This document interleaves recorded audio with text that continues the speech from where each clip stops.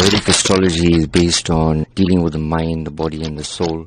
Because I'm a universal astrologer, so dealing with people would obviously be something that wouldn't be a religious matter. It would be more of a universal humanitarian matter. So I believe that the soul doesn't have a religion. Astrology is more about guidance.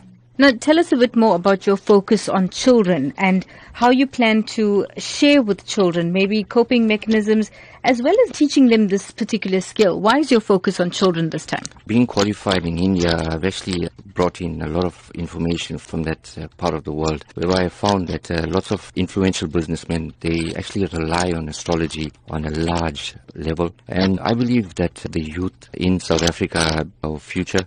And if we give them a better understanding about themselves, not around us, we don't want to know anything around us. If we understand ourselves from within, we'll be able to adapt to the surroundings. From a teaching aspect in terms of astrology, I would actually advise them about character analysis, personality traits, more importantly about bringing out the best kind of qualities in them that will actually help them to grow and to become future leaders.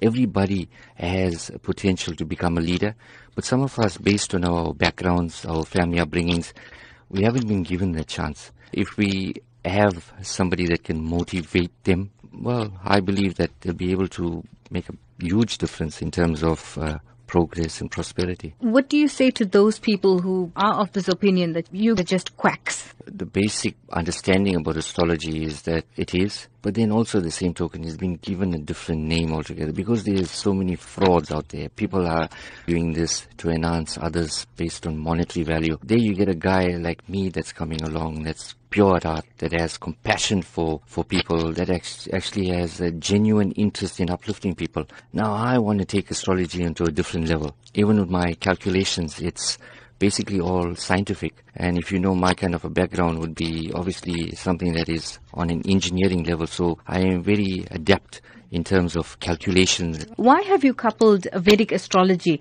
with life coaching? From an aspect of mind, body and soul, I think it's very important that if our souls are nurtured based on our upbringings, our bodies shine. Then the mind automatically thinks. And in order to have the mind thinking and in the fast way that we are living at the moment, Vedic astrology and life coaching would obviously be something that I'll be adapting into a mind, body and soul aspect in terms of growing.